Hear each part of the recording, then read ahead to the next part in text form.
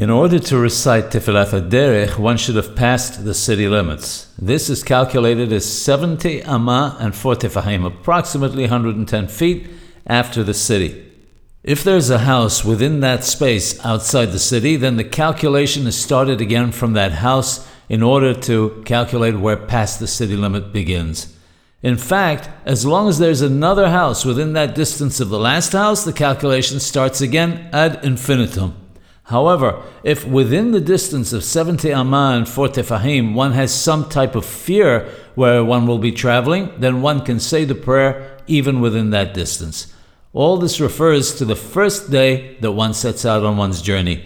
If the trip takes multiple days, then the subsequent days are all considered to be part of the journey, and one can even say Tefilat HaDerech at the hotel before setting out in the morning.